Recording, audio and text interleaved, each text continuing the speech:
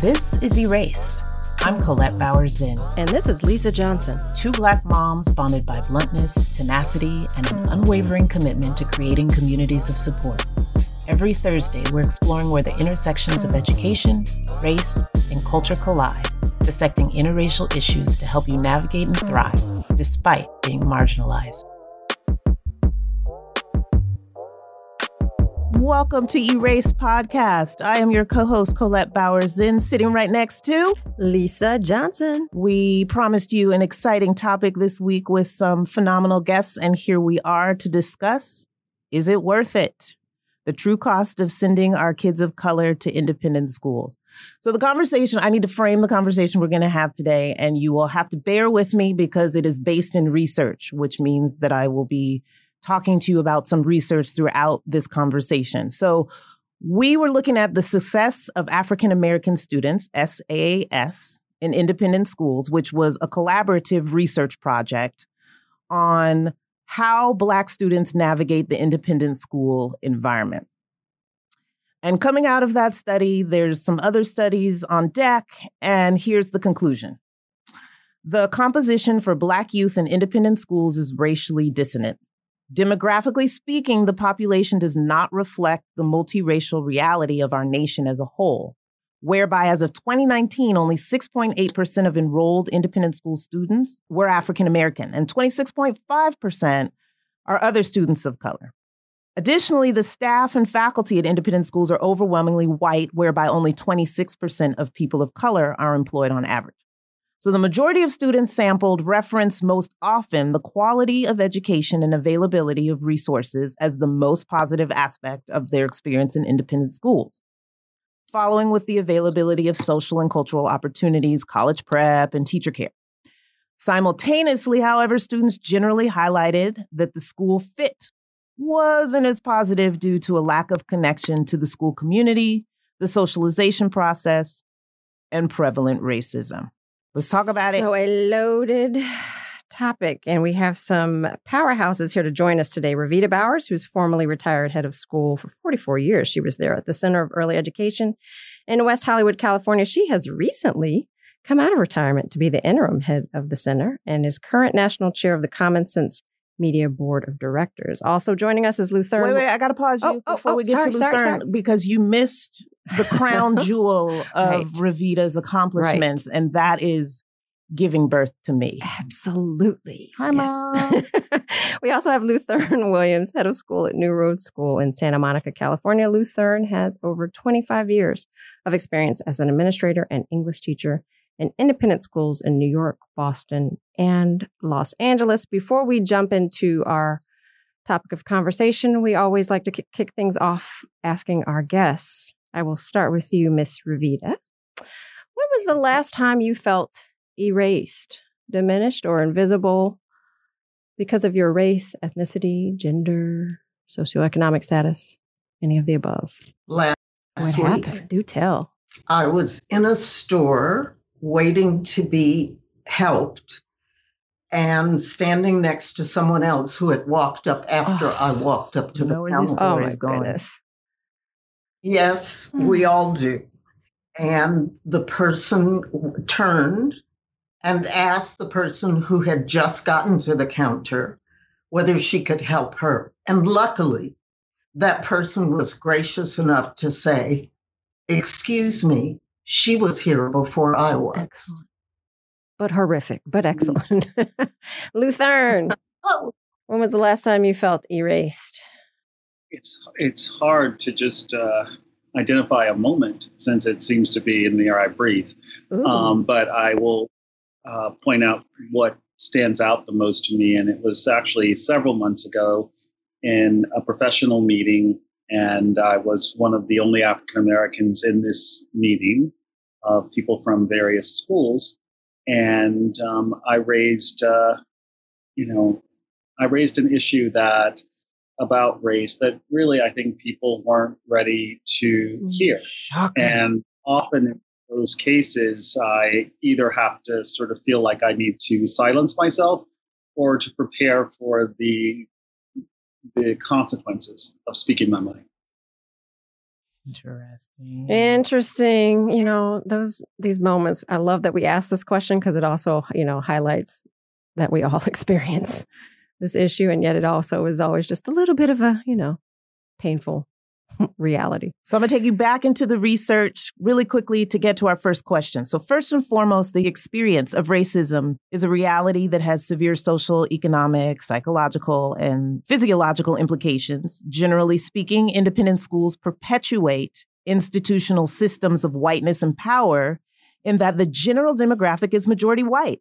The values and behavioral norms reinforce whiteness as the normative power structure, and the prevalence of the quote, myth of sameness helps individuals who lack the vocabulary and knowledge of systematic racism to distance themselves, and therefore their students, from developing their own strategies for engaging within diversity and addressing racist experience. How do schools move away from institutionalizing whiteness, especially if they don't recognize that they're even doing it? Luthern, go for it. Thank you for that. Well, I think that a school really can't, it can't sort of move forward in its process toward really dismantling issues of institutionalized racism until there is actually an awareness. And I think that usually involves really developing an analytic framework as well as the vocabulary to begin to see what to them has largely remained invisible. So I think that a first step always has to be acknowledging that there actually is a problem. Mm-hmm. Otherwise, that problem just continues. And I think that's why when we see what's Black at and, the expression of it, it's interesting because I went to independent school many, many, many, many years ago. And what I can say is that largely the issues have remained the same.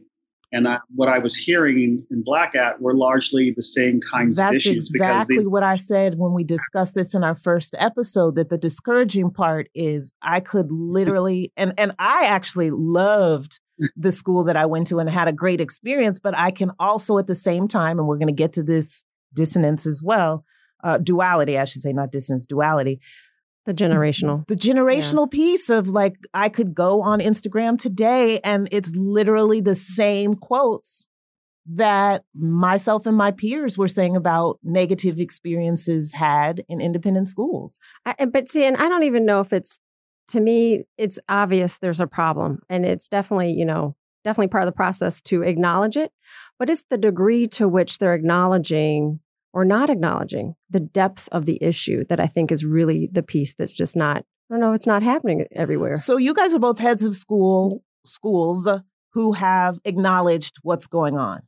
So what's your advice for school leadership to step into the acknowledgement? Well, let me start, because I think the age of the children in the school has a lot to do with how we approach this work. Remember that I'm in a preschool through sixth grade. So when parents are coming to look at my school, some of their children aren't walking and talking yet. And so it's much easier to have the conversations about coming into an environment as children are beginning to gain greater awareness of the world around them and the children around them. And of course, parents of young children will often say, well, my child is colorblind. And I always come back with, no children are colorblind unless they can't see at all. Because one of the first things that children begin to discriminate around are colors. They're very clear about colors. And whether that's Crayolas in a box, blocks on a shelf, or people in a classroom. And so the more diverse the school is, the more hungry people are for these conversations. But that's a long journey for many schools to undertake, and sometimes a really steep hill to climb. Luthern, speak on it.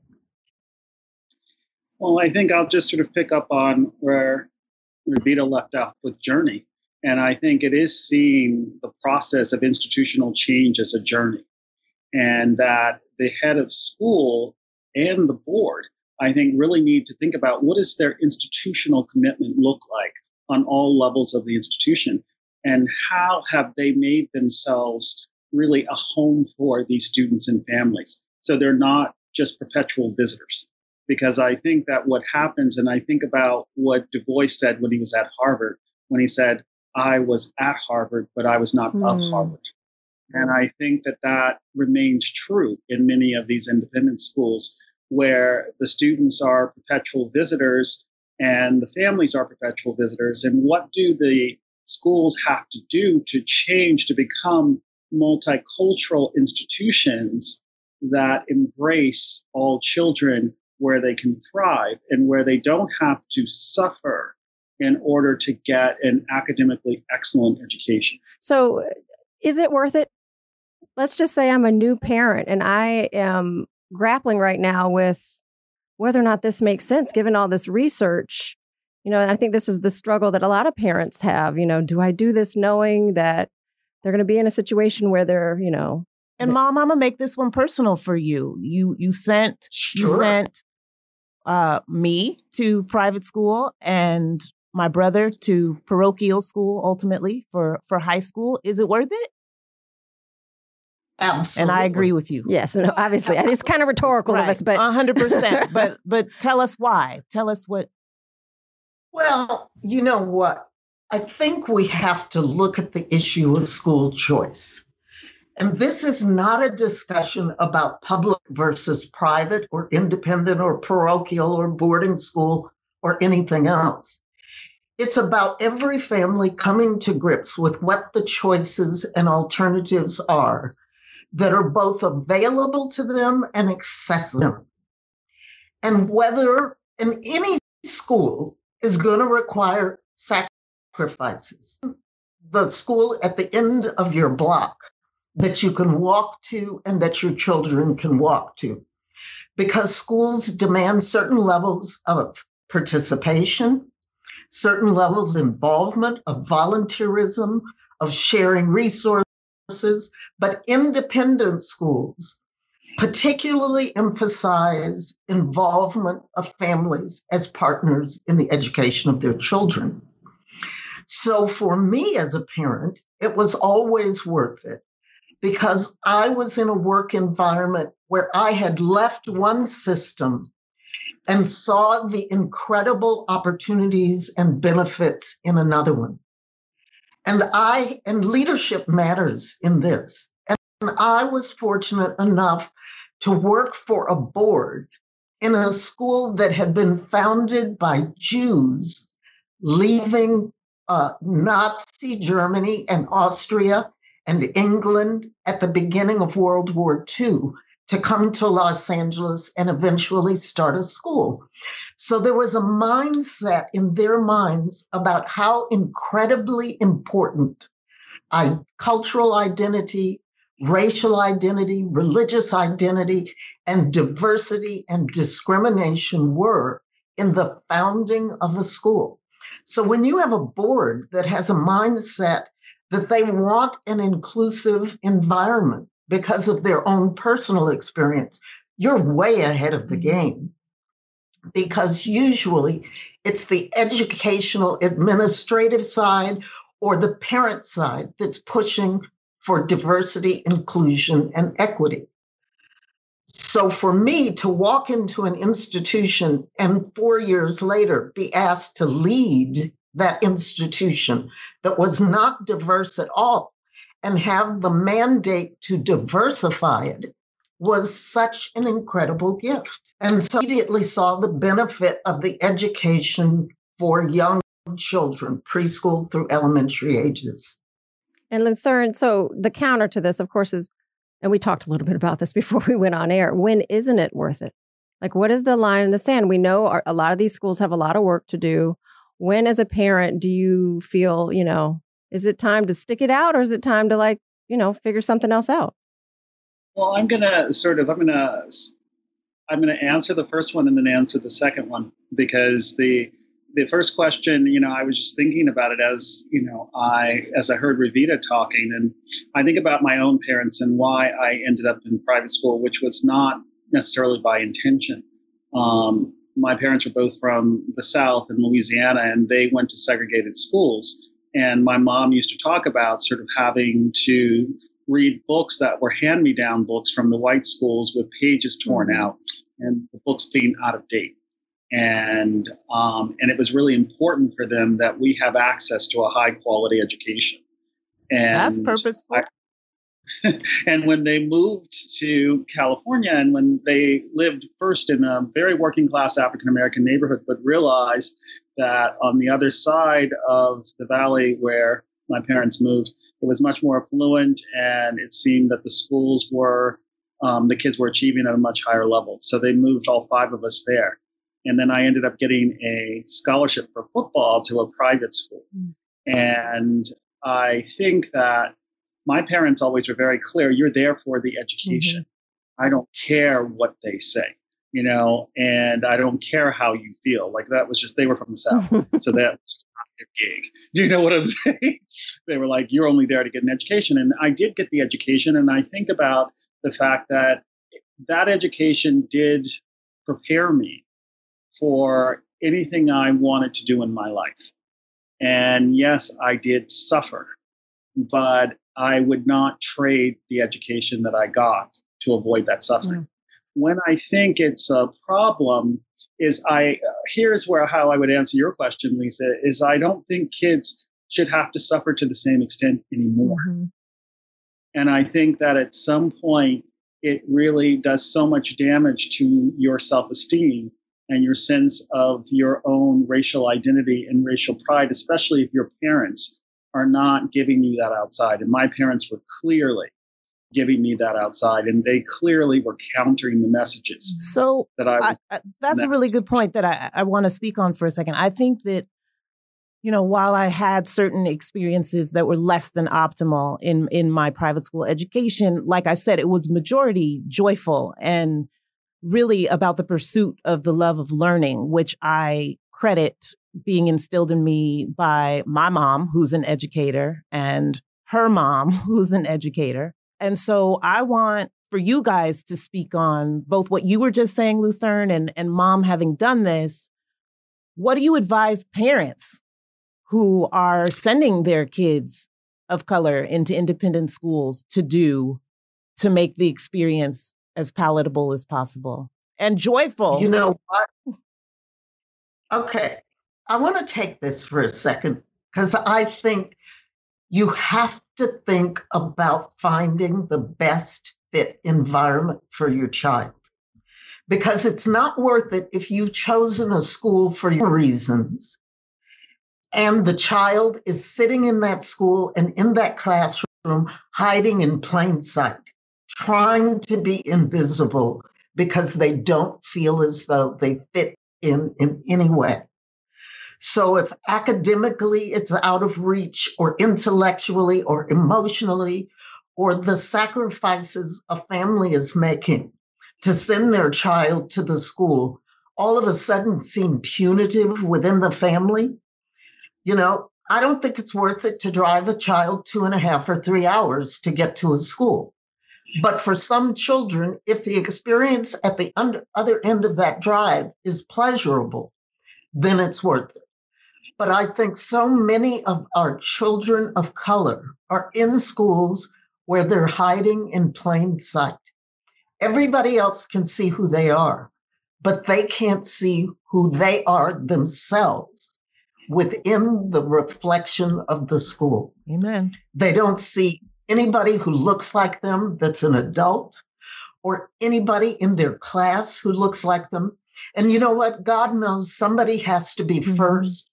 But schools also need to be intentional about making sure that children of color are not sitting in classrooms by themselves. If you're going to accept one child, take 2. It'd be better to take 2 children at the same grade level than 2 children in different grade levels who feel a sense of isolation in their classroom. And remember, I'm speaking about younger children. but they automatically gravitate toward what they see that is familiar. And so it becomes extraordinarily important for them to be able to see themselves in the environment, because certainly other people see them. Luthern? Well, when I think about sort of this issue of the suffering, I do think about what Ravita was saying about her school. Because when I think about my own school and I think about New Roads, it was founded because the founders largely felt that Brown versus the Board of Education had been a failure, and that there wasn't a socioeconomically, racially, and culturally integrated school in Los Angeles. So diversity was at the core of its DNA. There is no New Roads without the diversity. And I think that one of the things I keep going back to is, does the school have an institutional commitment to diversity and equity? And to me, that means looking at your students. It means looking at your faculty. It means looking at your board. It means looking at your administration. And our children should not have to continue being the Little Rock Seven. And I keep thinking about that. And I think about Gladwell when he talked about that, and, are we sending them into these schools to integrate them? And I think at least when I go back to it, to me, the question is that no school is perfect and every school is on a journey. And I know Amen. That's true of my own school. But the fact of the matter is, are you willing to be on the journey and to make the progress? And you know what? Schools are not just accepting children. We're accepting families. And I know when I first came to the center, there were very few families of color, very few, a handful. But it was important for them to have a place in the school where they could get together outside of school and really share and embellish the experience they were having in the walls of the school. And so that was the first affinity group that was started, the Heritage Families. And it was a rich tradition over the years as the school became more diverse, because we moved from 3% students of color to 51% students of color now, from 3 teachers of color in the beginning, and all 3 of us were a different racial identity, to 45% of the faculty and staff being people of color now. But as Luthern said, it is a journey. It doesn't happen overnight. And one of the things that I love that Pedro Noguero, the dean of the Ed School at USC, said the other night at a seminar is that as high school young adults are looking back at the experiences they had in their early years in schools, the question is not how can we fix that, but how can we fix the experience for the children of color that are in our schools today? We can apologize for the experience they had, and we should apologize. But how can we work on not just diversity and not just equity, but on the most important standard of all, which is inclusion in the schools in which these children are enrolled Which today. segues perfectly to my next question. Back to that study, students named feeling simultaneously connected and disconnected to their school. So they encounter people and resources that affirm them within the school, while at the same time, they confront challenges to their sense of self and community. It's rarely one or the other, often both. And we need to acknowledge the duality. And I asked the question, how do we better address the challenges that force students of color into the space of duality? Well, it's interesting that you say that, because I think about why it is that I actually became an administrator. And I was actually brought to a school in New York City, a very prestigious school. And the Black Student Union actually protested to bring me there because they said they couldn't find a qualified African-American teacher in New York. And so they found a 21-year-old African-American man right out of college who was connected to people from the school. But it was a very interesting thing because I remember at that school, there was this beautiful dark-skinned girl, beautiful and very regal, just innately. And her name was Amatullah. And she didn't say a word in my classroom. And she was in my English class. And I remember she used to always walk with her head to the ground. And I noticed that a lot of the African-American kids there, they were surviving. They weren't thriving. And in some cases, they were getting a second-class education in a world-class institution. And I saw this at several schools in a row. And I said, something has to change. Because what I realized is that these schools have the capacity to be able to develop the full human potential of students. But what happens, I think, with a lot of African-American kids is they're still wearing their mask. And they still have to have that double consciousness as they are in the schools. And so I think, this young woman ended up winning. I had left the school, but she ended up winning the Creative Writing Award. And she ended up writing an essay about me, her college essay. And I think this goes back to what Ravita was saying. It's like, I think the need to diversify the faculty and diversify the administration and diversify the boards. So you shift the conversations that people are having, and you have different kinds of people helping to set the agenda for the school for everyone. And you also have to make it a safe space where they can take off their masks. Yeah, that sense of belonging. Yes. So, and that's what Ravita was talking about before, diversifying who they're seeing in the hallways, being other students, faculty, staff, and administration. And one that gets often overlooked and is a point of contention in some of our local independent schools currently, the curriculum. It's hard to stay engaged if you're not reflected in your curriculum. And what we were discussing in episode prior is that we are currently watching schools having to combat community members who are telling them that it's anti-white when they try to diversify curriculum so as to better reflect their student populations. Well, what's really interesting and what sticks out to me is I remember one of the head of New Roads talks about this all the time. He said when they first founded the school, they had, a really famous founder, and they, had a head of school who was very deeply connected in Los Angeles. And they thought it would be so easy for them to get students from other West Side schools initially. But he said he tried to convince this one parent to come to New Roads, and she basically said, why would I send my children to school with people I'm trying to keep them away from? And I think that how this kind of goes back is these underlying assumptions and beliefs, because I think a lot of the pushback is sort of, if you have a more inclusive curriculum, then you are diminishing the academic quality of the schools. You are diminishing the academic excellence of the schools. That there seems to be implicit and inverse correlation between academic excellence and diversity. And I've always sort of said, and it's one of the reasons I'm so prideful about New Roads, is no. In fact, they're mutually inclusive and inextricably linked. And I think that until we get at the heart of this assumption underlie some of these schools, we can't have the real conversation. So how do we help bring that conversation forward? Or do you think that's just going to happen because of the world and everything that's going on? Or the students who, are not backing down? Well, let me say something.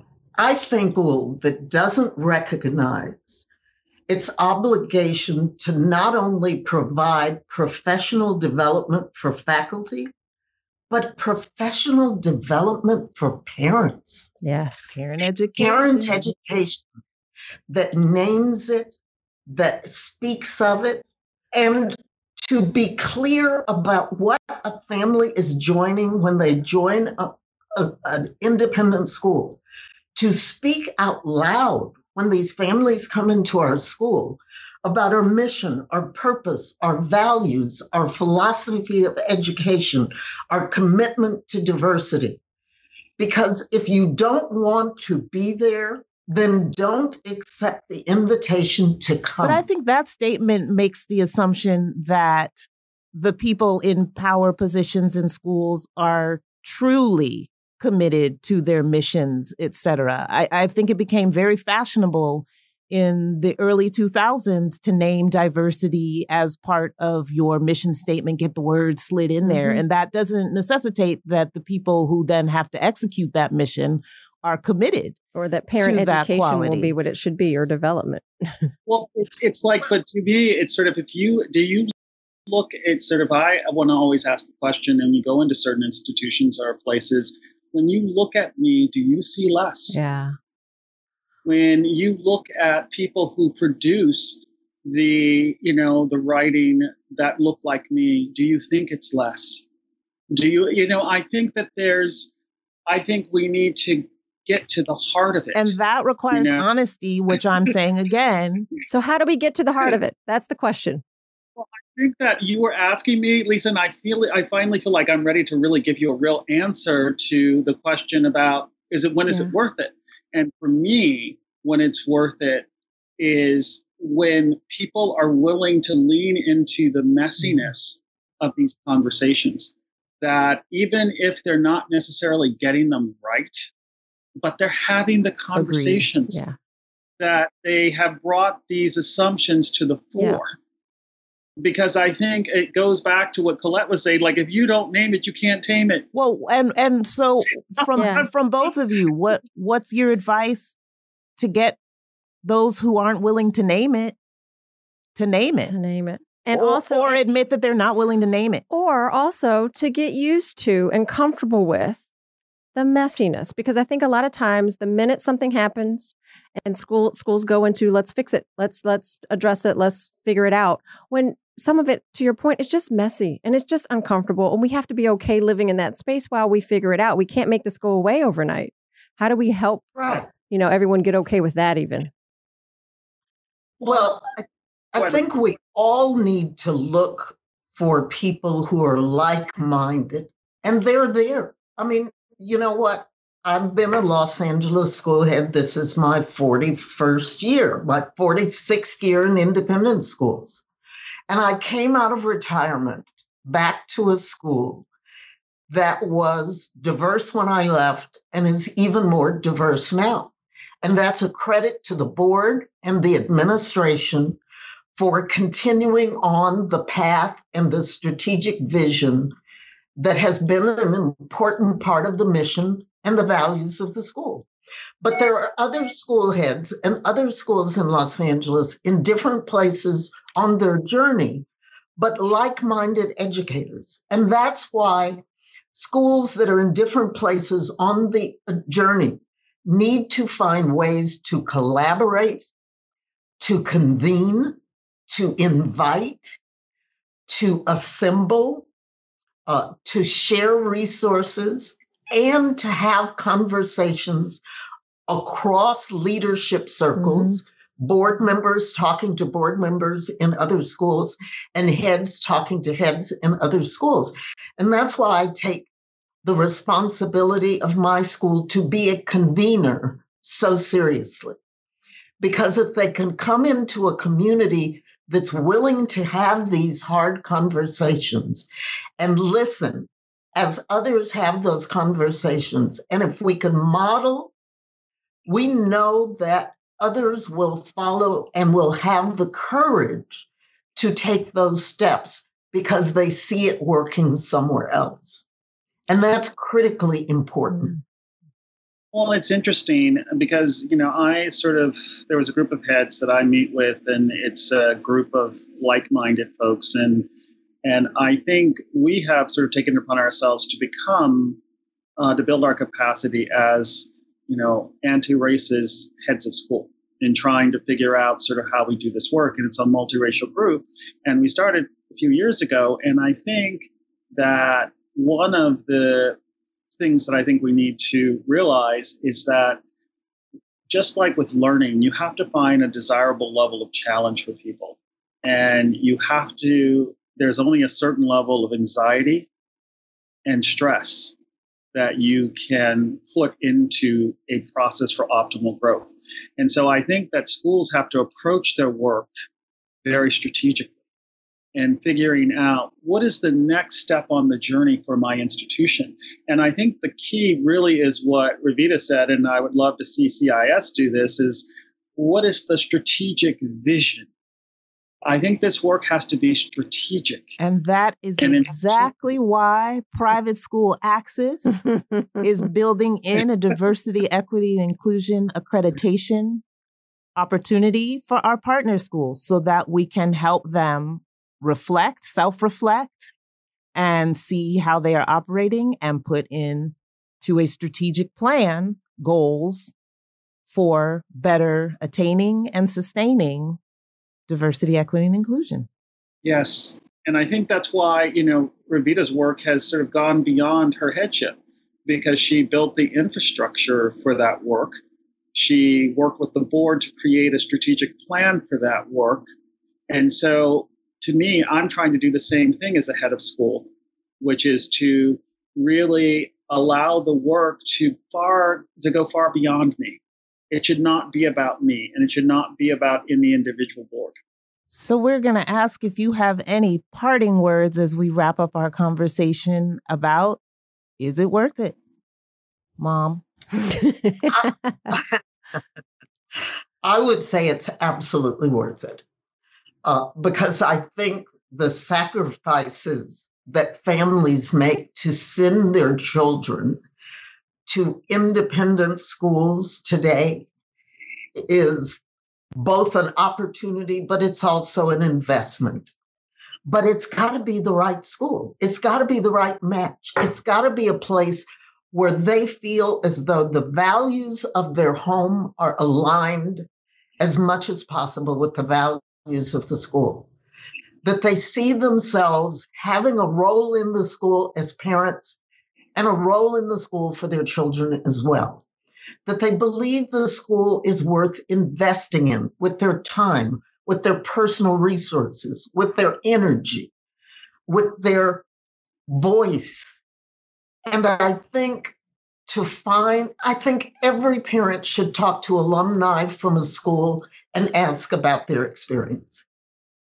And if what you're hearing sounds good, then pursue or explore the school. But I think as schools, we have a real obligation to make it easier for parents to feel included and families to feel included as well, with systems and protocols and procedures and sometimes resources to make all of the school available to them in the same way it is available to other children in the school. Luthern, is it worth it? Well, I'm actually going to give a plug to Private School Access, Colette, and also to the Private School Village, Lisa, because I will say that I have more optimism now for independent schools, especially here in LA, than I've had anywhere else. And in part, it's because of the work that the two of you are striving to do, which is to really sort of help schools get the tools that they need and to look at this work more strategically and to see that their responsibility after taking these children and making sure that they have an environment in which they thrive, and also to provide outside a way of fostering a positive sense of their racial identity and their well-being until the schools can get there. Amen. I don't have any of those things. And so the fact that you guys are here and you're doing this work, I think is a ray of hope. Oh, Thank you. Shucks. So that's privateschoolvillage.org. Yes. Private School Access, AXIS.org. Check out our programs and support. But really, it is coming out of a passion for education for our children and the desire to do differently. And cliche as it sounds, it takes a village. So none of this is happening in isolation. Absolutely. So, well, we thank you both for taking your time and energy and wealth of knowledge to join us today. Mom, we will forgive the fact that your email kept dinging the entire time. I love it. Having a conversation. Love, you mean it. She's multitasking. I don't blame her. You try getting 400 emails. Yep. Wasn't I just complaining about email? Amen. Well, thank you. Thank you. Remember, everyone, rate and review us on Apple Podcasts, Spotify, and all other podcast platforms. You can find us at erasedpodcast.com. That's erased with a C. Be sure to subscribe as well. And join us next Thursday. We're going to have another riveting and informative conversation. Bye. Bye. Thank you.